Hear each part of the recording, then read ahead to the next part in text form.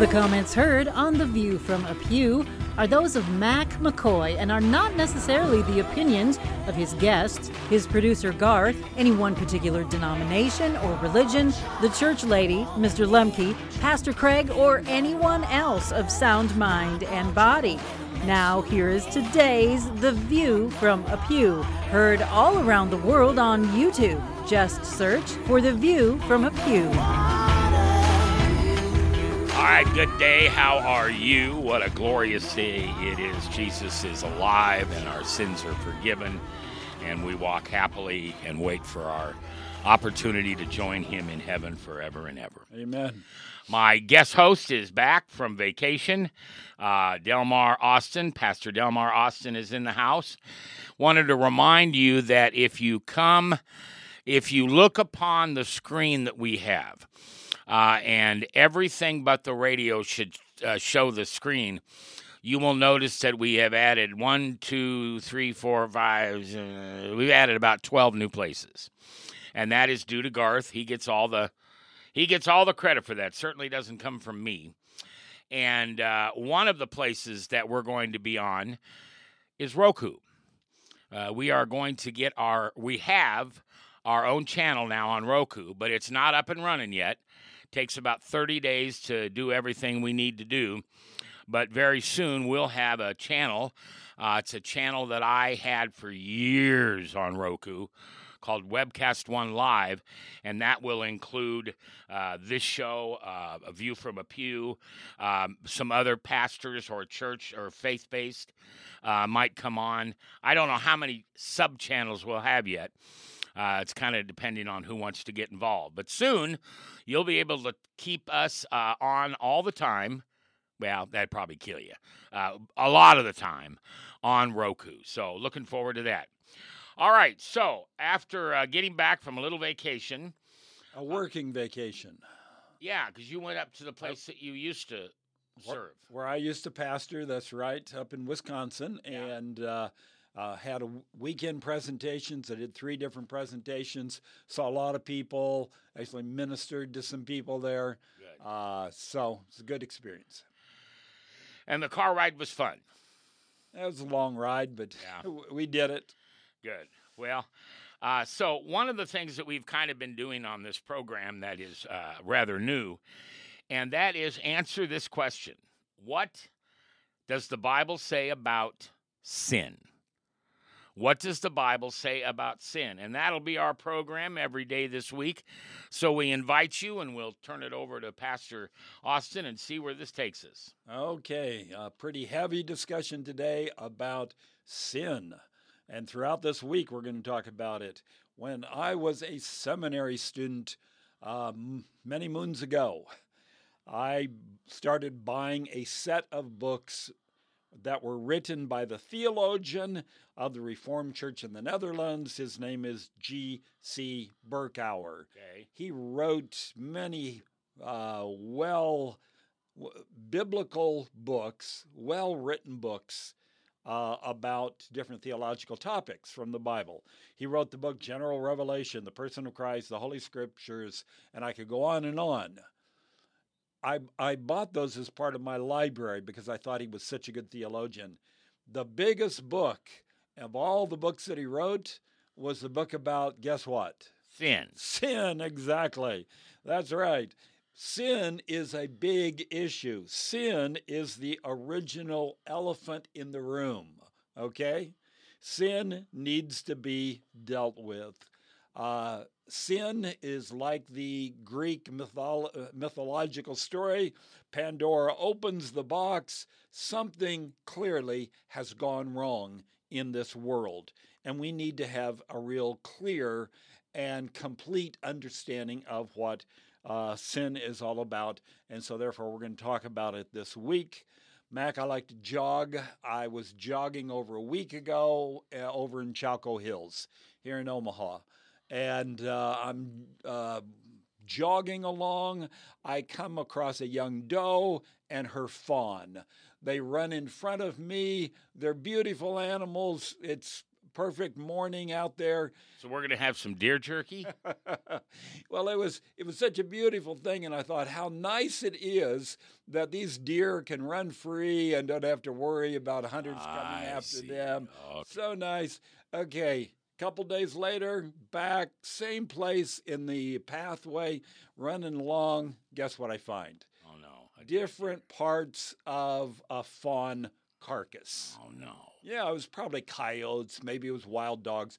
I don't know what it was, but it is a lesson about sin. Sin has infected this world. Sin has affected our lives. And we need to understand about sin. We need to understand clearly what the Bible teaches about sin. So to start off, we need to emphasize the point that the Bible makes that sin leads to death. Sin leads to death.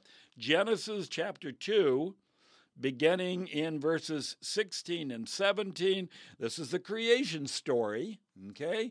God creates man and woman, then he's got some things to tell them, and he tells them this. This is one of the most important things he shares with them. And the Lord God commanded the man, saying, of every tree of the garden you may freely eat, but of the tree of the knowledge of good and evil you shall not eat, for in the day you eat of it, you shall what? Die. Surely die. You shall surely die. That's right. God made it out there real plain, real clear. Man was created with conditional immortality. Now, what kind of theological statement is that? It means that he was created not to die. He was created to have immortality, but it was conditional that he follow God and that he obey God. And when he chose not to, God said, this will end in death. And the very day that he broke God's command, he started dying. And no, he didn't die that very day, but the whole process of death entered into this world. Sin leads to death. God creates life, not death. He gives us the wonderful gift of life. And sin works against that life. And God does not want to immortalize sin and sinful ways. And so man loses the conditional immortality that he has, and he begins to die that day. I used to give stop smoking plans. Years ago, I used to help out with a project to help people who wanted to stop smoking. It was called the 5-Day Plan to Stop Smoking. And people would come, and we would basically explain clearly and graphically what happens when you smoke over a period of time. We had films like I Am Joe's Heart, I Am Joe's Lung. We showed them those films, and you see that 5 days in a row, that gives you some motivation to, well, maybe this is not so good for my body. Yeah. And Mac, unfortunately, I have put people in the ground. I have done the funeral services of a good number of people who just would not or could not stop smoking, and they ended up with almost always lung cancer. Now, you just used 2 words. What is the most operative word? Won't or can't stop smoking? Well, smoking is a real addiction. It's a greater chemical addiction than some of the harder drugs sometimes. Yeah. We had not only told people what was wrong, what it was doing to their bodies. We also told people how to stop. One of the easiest ways to stop is to go cold turkey. Yeah. Because you want to get the nicotine out of your body as quickly as possible. Because it craves that Because nicotine. that's right. And so anyway, we told people, but it's still difficult. I had a person go into the hospital one time just because of the reaction of not having that daily pumping of nicotine into their body. All right. So smoking is obviously a sin because it's not taking care of the temple. Right. But there's a lot of things that are sin, and all of us are affected. Sin is a pretty big issue. But the Bible wants us to know, because God gave us life. He gave us the greatest gift of life, and he wants us to know sin leads to death. Romans chapter 6, verse 23, for the wages of sin is death. But the gift of God is eternal life in Christ Jesus our Lord. We want eternal life. We want this life. This life is imperfect. We still like life. It's better than the other option. Yes. The other option is sin, is death.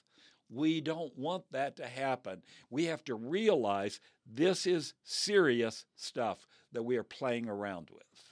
Okay, so my question to you throughout this week will be, and I'm just being a devil's advocate here. Oh, maybe that's the wrong term to use.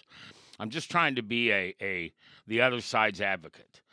Because what I've learned since Jesus mugged me was that once I accept him, the only thing I can do to lose my salvation is to deny him.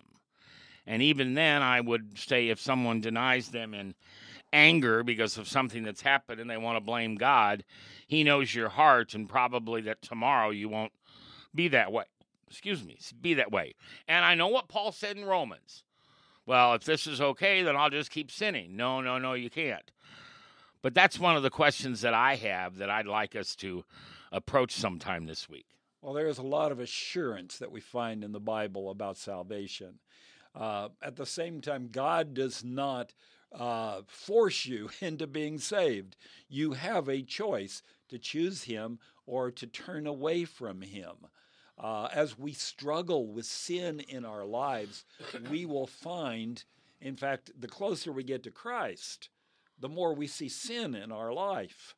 A lot of times we're kind of blinded to it because we're so used to sin. But as we get closer to Jesus Christ, we begin to realize, hey, we're worse than we thought. We knew we were a sinner, but boy, this stuff is pretty bad. But God gives us assurance he will continue to work in our lives and help us reach the point that he wants us to reach. But it's not by sanctification that I'm saved. It is through what he did, what Jesus did on the cross, that I am saved. So I have to keep all of that in focus as I think in terms of dealing with the sin that's in my life.